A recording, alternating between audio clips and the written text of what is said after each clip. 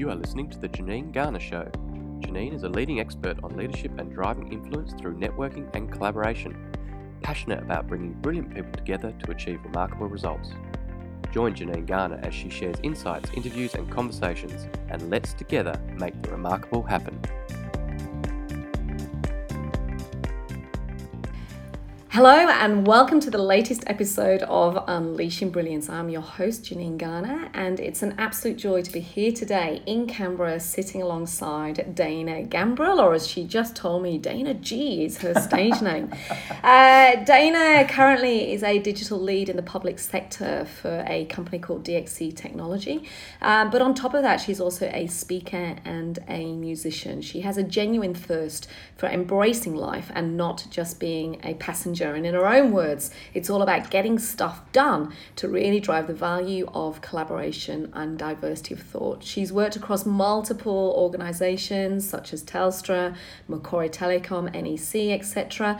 And on top of that, for me, Dana epitomises the principle of this podcast around unleashing brilliance. She is someone who has had not just one heart attack, but a few. She's a transgender person. She is a popular speaker on the topics of change and authenticity.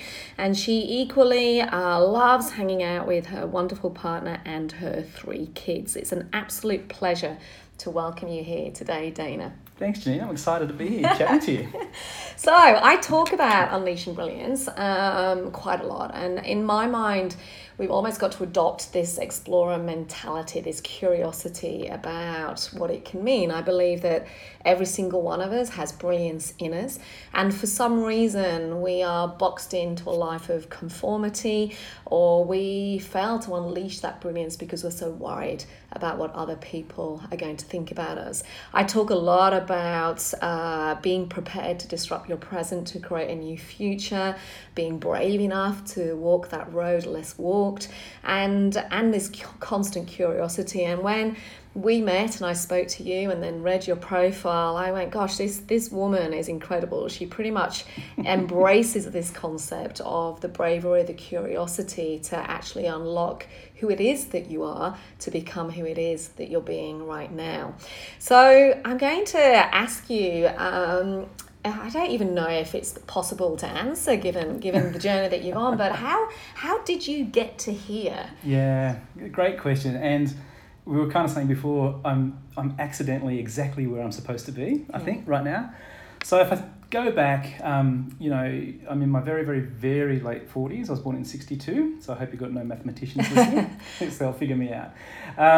And, just sort of grew up in southwestern Sydney and, went to school and got an apprenticeship and did all those sorts of kind of normal, traditional things. And in terms of kind of aspirations, I can remember my dad who was, like really working class, lost his dad really early in his life, just said to me, just make sure you get a job with the government and you'll be okay. Like you'll have money, you'll have a job for life sort of thing. And I went, well, that doesn't sound very exciting, but okay, I think later in life I got the point he was trying to make rather than at the time. But so it was very just like, traditional and go to the apprenticeship, and I was playing a lot of sport at the time and I was getting time off work to go do my sport. So it was just really kind of, normal, and I didn't really have any particular aspirations. I know we say we should, but truth is I kind of didn't. I sort of fell into the next shiny thing. I did work out what I was not good at. So I was an apprentice technician at one point in time. You don't want me working on the tech. I can tell you it's not my thing. Very quickly moved into marketing and consulting and a bunch of things. So I think working out what you're not good at is as important as trying to work out what you like doing. So sort of fast forward, I had the double bypass in February 2000, and my kids will tell you that certain aspects of my personality changed after that point in time. And I think for people that have that kind of event in their lives, you hear very common stories about, the focus and you appreciate the gift that life is, and you want to get on and not waste it, those sort of things, because we don't know, how long we've got. So, and then 2 years ago, I started hormone treatment when I knew that I had no choice but to transition. And then people will say now, wow, it's like David is actually your brother. Like we don't see the connection between the two people. This is people that have known me for 20 something years. So that's how I kind of got to where I am now. But if I think about sort of how you step through things and how you take advantage of things, I think I developed this real culture of hiding as a personality, because I knew from a very, very young age that I was different to other people. And so, but I was really nervous about what people would think of me and how they would judge me. So I never shared, Mum and Dad both passed early, but I've never shared with them. And didn't share with my friends. And it's just, you develop kind of a behaviour of hiding. So for me, that was the core of it. But then in every aspect of your life, you start to say, well, I'm not going to share what I actually think because somebody might not agree with me. Now I say to that, so what? But then it was a big deal because it was a fear of being judged, I think, and a fear of what people thought. So as I've gone through the different stages and gotten to here, what I've realised is the most important opinion that I need to seek is my own, about how I feel about me and how I feel about the things I'm doing and how I'm interacting with people. And so having been able to step out from behind the shackles of David, having stopped hiding, it's just unlocked everything for me. You know, being brave enough to step through the door and try things and experience new things and put an opinion forward or meet somebody that I wouldn't have even met before. And it just unlocks amazing things that you can do with people. Yeah. But for many years, Dana, you talk about hiding, and I can imagine that that wasn't easy. I'm imagining that there were moments where it just was frightening, it was scary, it was unhappy. All of those things, yeah, absolutely. And but you just kind of go, you know, I used to have this thought, and I'd encourage anybody thinking about anything to have this thought. If there was no one else around me, if I was the only person that I knew in the world, what would I do? What action would I take? Because often it's what we think of others' opinions that stop us taking our own actions. And I'm imagining you see that in the work that you do as well. That there's so many people that are essentially invisible in their own worlds and not being prepared to speak up and step into their spotlight. What tips would you give them over and above that? If you were the last person on the planet, what would you be? Look, what I'd say to them in the workplace is the first people I'd speak to are the leaders, and whether that's hierarchical leadership or situational leaders. And I would say to them, make it safe for people to have a voice. Because one of the things we do a lot of work on now is diversity of thought. And that's not about the wrapper that the person brings, it's about their experience and their mindset and their approach. And so, and that pays dividends, you know, multifold. So I think I'd say to the leaders, and encourage people to have a voice, encourage them to speak up, encourage them to put their mind forward, make it safe and make them feel valued for having an opinion. And then I would say to the individuals, you've got a voice, use it, we want to hear it. You've got great ideas, take your blinkers off and be brave and put that idea forward. Because even if it's not a good idea or if it's not the right answer at the time, it's going to stimulate some thinking that gets people to the right answer. So it's always a contribution. Yeah. And how did you find your bravery? You mentioned at the beginning that 2 years ago you had no choice. I'm curious about what was wrapped around that. And equally, you know, finding that bravery to become visible, to step out of whatever barriers, boundaries, thought process that you'd created for yourself. Yeah, look, I was kind of dragged into it, to be honest. Dragged into it? It wasn't a plan. Come with me. Yes, you will be brave. It's like, I kind of, people use the words now, you know, wow, you're so brave, and I really admire your courage and what it must have taken to do what you did. And the reality is, it was survival for me. I was at a point in my life where some things had happened and I needed to rebuild myself from core values up. Like I kind of, when people say they lost themselves, I'd lost myself. I'd lost my place in the world. I didn't know who I was. I didn't know why I should be here. And I actually had that, you know, those really dark thoughts around, well, if I'd, you know, dropped off the twig tomorrow, who would actually miss me? And I know that logically that's not right, you know, but you have those sort of feelings. And so I had no choice but to rebuild myself from core values up. And a part of doing that was to say, okay, I can't pretend to be David anymore. And that's really what I was doing. I was putting the David mask on every day. And so I went, well, now's the time to change. So, and you know, I was in my 50s to do that, but it was absolute survival,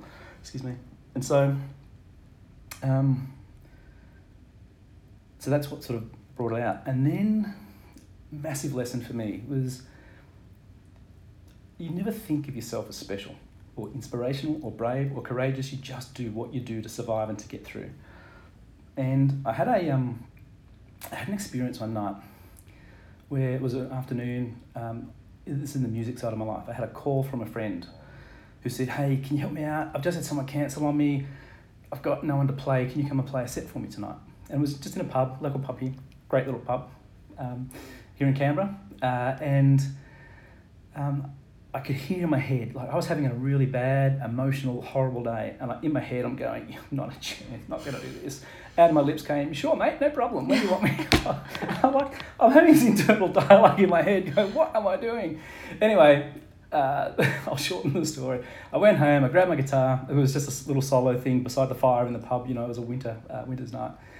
I got there and the place was full, which was the last thing I felt like. And so I'm sitting there and I'm sort of, going through my set, and it's like I'm singing in the lounge room. I wasn't connecting with people, which is very unlike me. I was just still having this emotional kind of day. And I sang a song that I'd never sung before in public. It was a new one that I'd learnt. And I looked kind of 3 rows back in a booth, and I saw this lady put her head in her hands and turn to her husband, put her head on his shoulder, shaking her head, starting crying. And I went, wow, am I that bad tonight? Like, that's what I thought. And so anyway, I pushed through, didn't think much of it, still feeling a bit grumpy, finished my set, went to the bar, standing there waiting to order a glass of wine. And this same lady walked up to me, and without saying a word, she put her arms around me and started sobbing. And I was like, okay, what's happening here? I hope you're okay. Anyway, it turns out, so it wasn't my gig. I wasn't supposed to be there. I'd never sung this song in public before. Turns out this lady and her family had never been to this particular pub before. The only reason they were there that night was because they'd buried their niece that day, and the song I sung was her niece's favourite song. So one of those kind of cosmic connection moments. But the point of that long story is to say, I was sharing the story with the musical mentor, and she said, "Well, yeah, stupid. It's not about you. It's actually about the other people. You don't know what day they've had. You don't know what they've been through. You don't know what they're thinking, And so to draw all that together for you, the point of that is when you have a voice, you put a voice out there, you don't know. It's actually not about you. It's not about your thought. It's about how someone else receives it and then what they do with it." That's really powerful. I got goosebumps. Thank you for sharing that. So now you're becoming more visible, and you're at the start of your journey personally and professionally. You're creating and doing some incredible work in the public sector and driving change. Can you share how the impact that you're having has evolved since you have become more visible, and therefore why it's such an opportunity for everybody that's listening to be brave enough, courageous enough to share their voice? Yeah, I think, again, like I never set out to be brave or to be visible or to be a role model. It's just happened. And so what happens is people latch onto my story. So to link it back to the last piece, it's about how they receive it, not about what I think of it. And so I've just had to accept that and just to go with that. And so as a result, I get to work with people who would really love to be more than they can be and love to do more than they can do and really have that desire to actually be brave enough themselves. So I can remember a story where I worked with a bunch of people in a large federal agency. They'd be given an opportunity by their department CEO, by their secretary, to pitch some ideas for improvement, innovation around how they serve the public.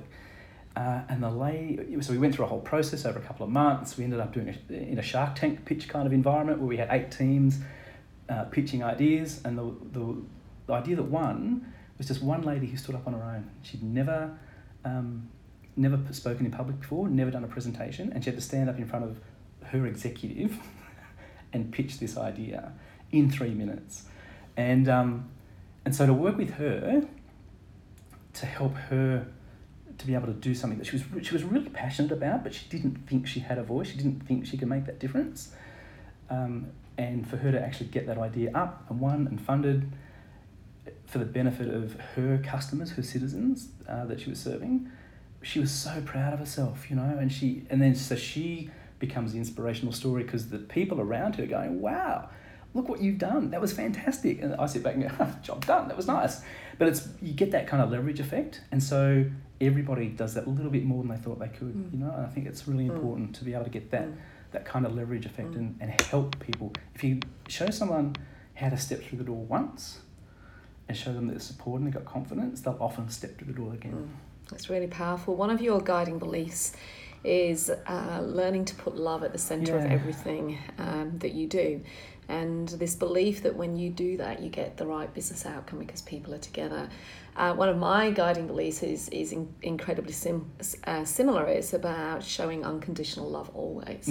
And I have this big belief system that human beings actually are really awesome. And interestingly, when you have that view, you tend to attract awesome people around you versus the negativity. And I'm curious as to, you talked at the beginning about before you entered this current stage of your life, how you were so worried about other people's opinion and what they would say. Whether since you've become who you are and accepted that person, whether you're actually seeing difference in other people around you, has it actually reaffirmed the power of the human spirit? Absolutely. Well, that's a great question.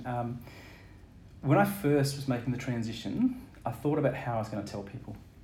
And I wrote a letter. And I sent that letter out to some trusted people as a draft to say, what do you think?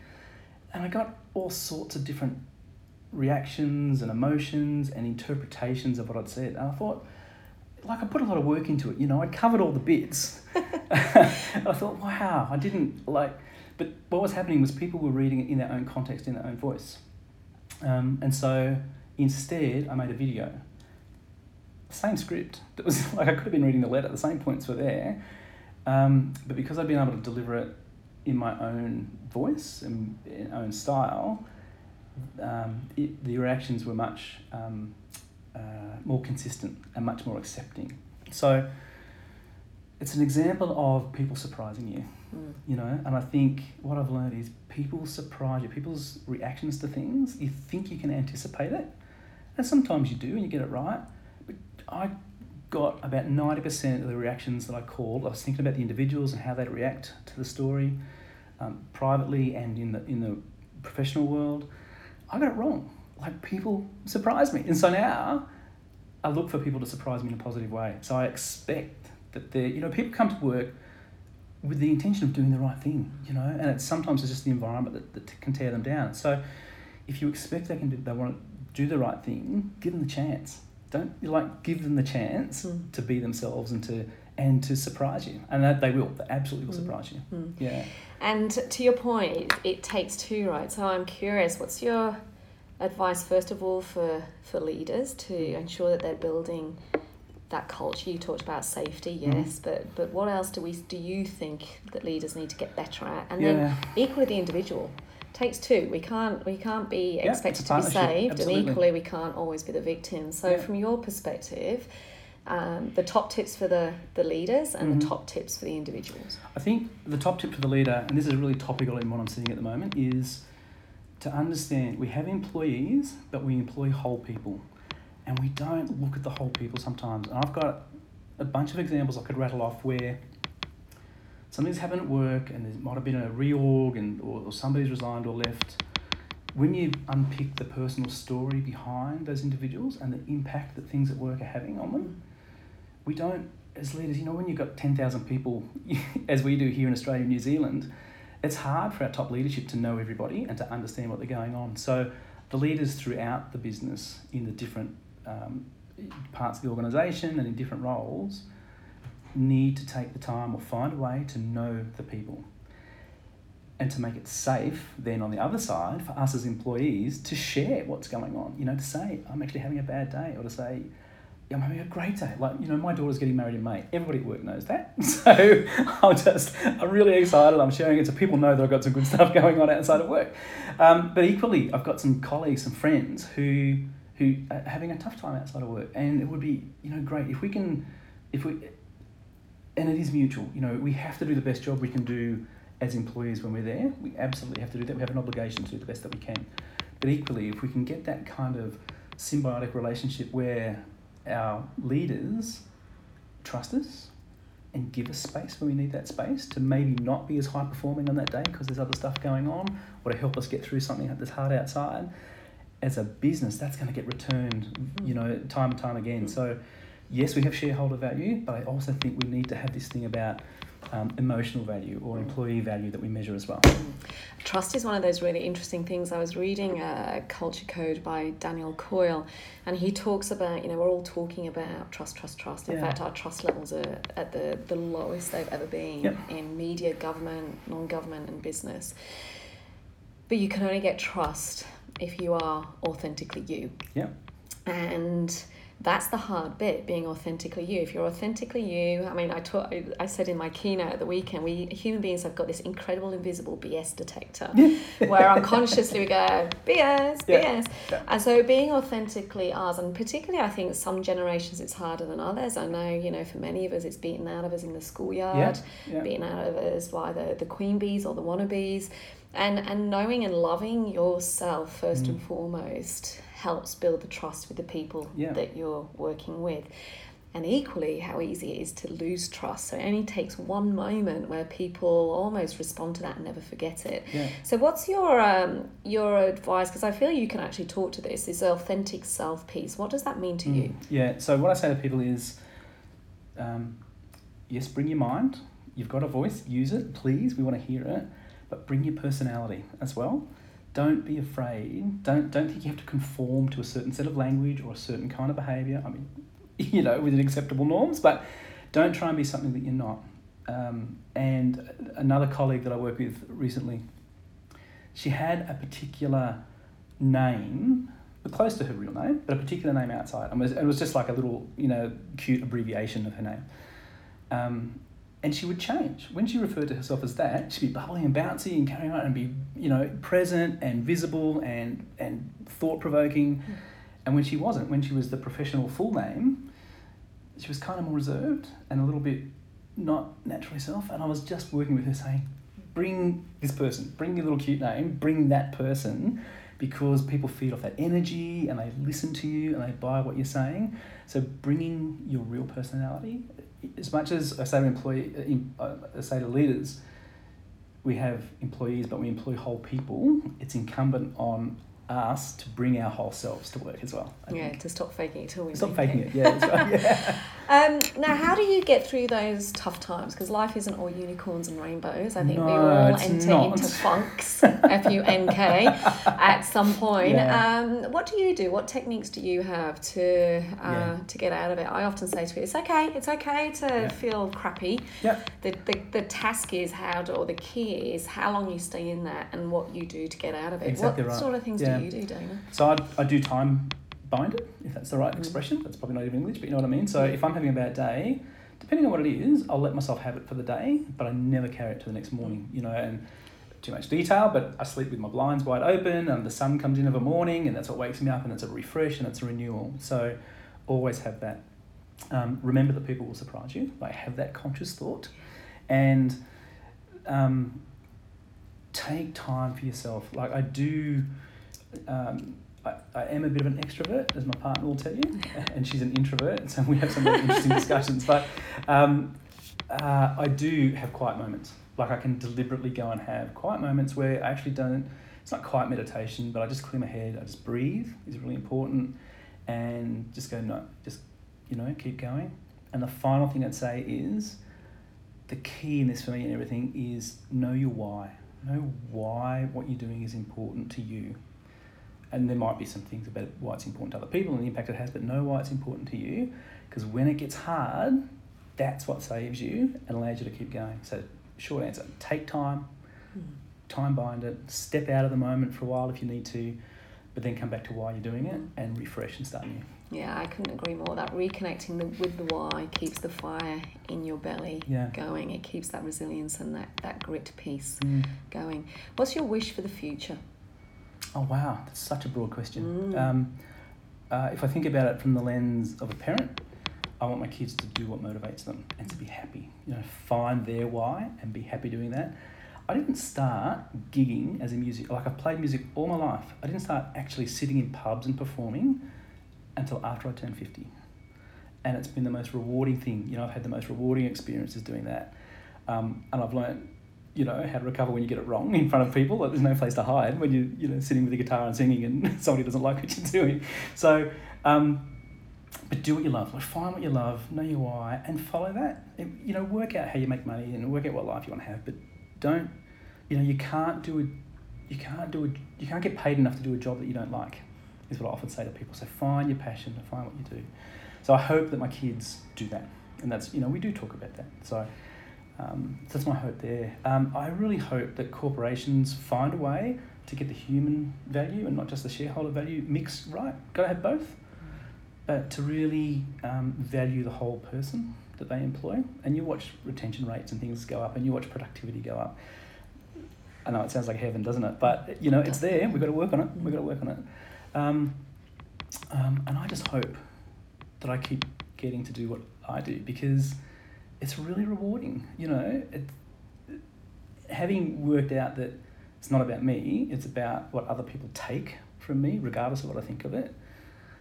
That's really rewarding to see other people, the look on their face when they've done something they don't think they can do. You know, it's so rewarding. So I just want to do more of that. The biggest gift. Yeah. Who's been the most influential person in your world? Yeah, that is also a great question. My kids are really influential. I remember talking to my son about discrimination. So my son's gay, 27-year-old gay man. Yeah, so you've got three children. Yeah, three kids. I've got a 30-year-old daughter who's about to get married, as I mentioned before. My son, who's 27, and then an 8-year-old daughter. Yeah. And Dan came out as gay, God, when he was 15 or 16. And we were so relieved, because we all knew it. He just needed to say it. But the way he's handled himself and conducted himself, and I said to him once, how do you deal with discrimination? How do you deal with people being negative towards you? And he said, well, I don't. And I said, what do you mean? And he said, I just don't give it oxygen. It doesn't matter if they have certain thoughts, then I just don't engage. I just don't give it oxygen. Which I thought was really powerful. You know, it's really nice to be able to be inspired by your kids, I think, isn't it? And I'm lucky. So as I said earlier, Mum and Dad both passed really young. But the women on my mum's side, like in her family, my nan, who's since passed, she lived into her 90s and was, you know, like working as a proofreader. That shows you how old. Up until she was 75. So she was reading text before the papers were being printed out. But in that whole line, I've got two aunts in particular who are just the most amazing women and who just wise, you know. And so they put their arms around me and just they'll say, you're off track, or keep going, or what you do. So I think it's those two. Excellent. And if they were in the room, or if they could be in the room with us right now, so your son and those aunts and your parents, what would you say to them? I love you.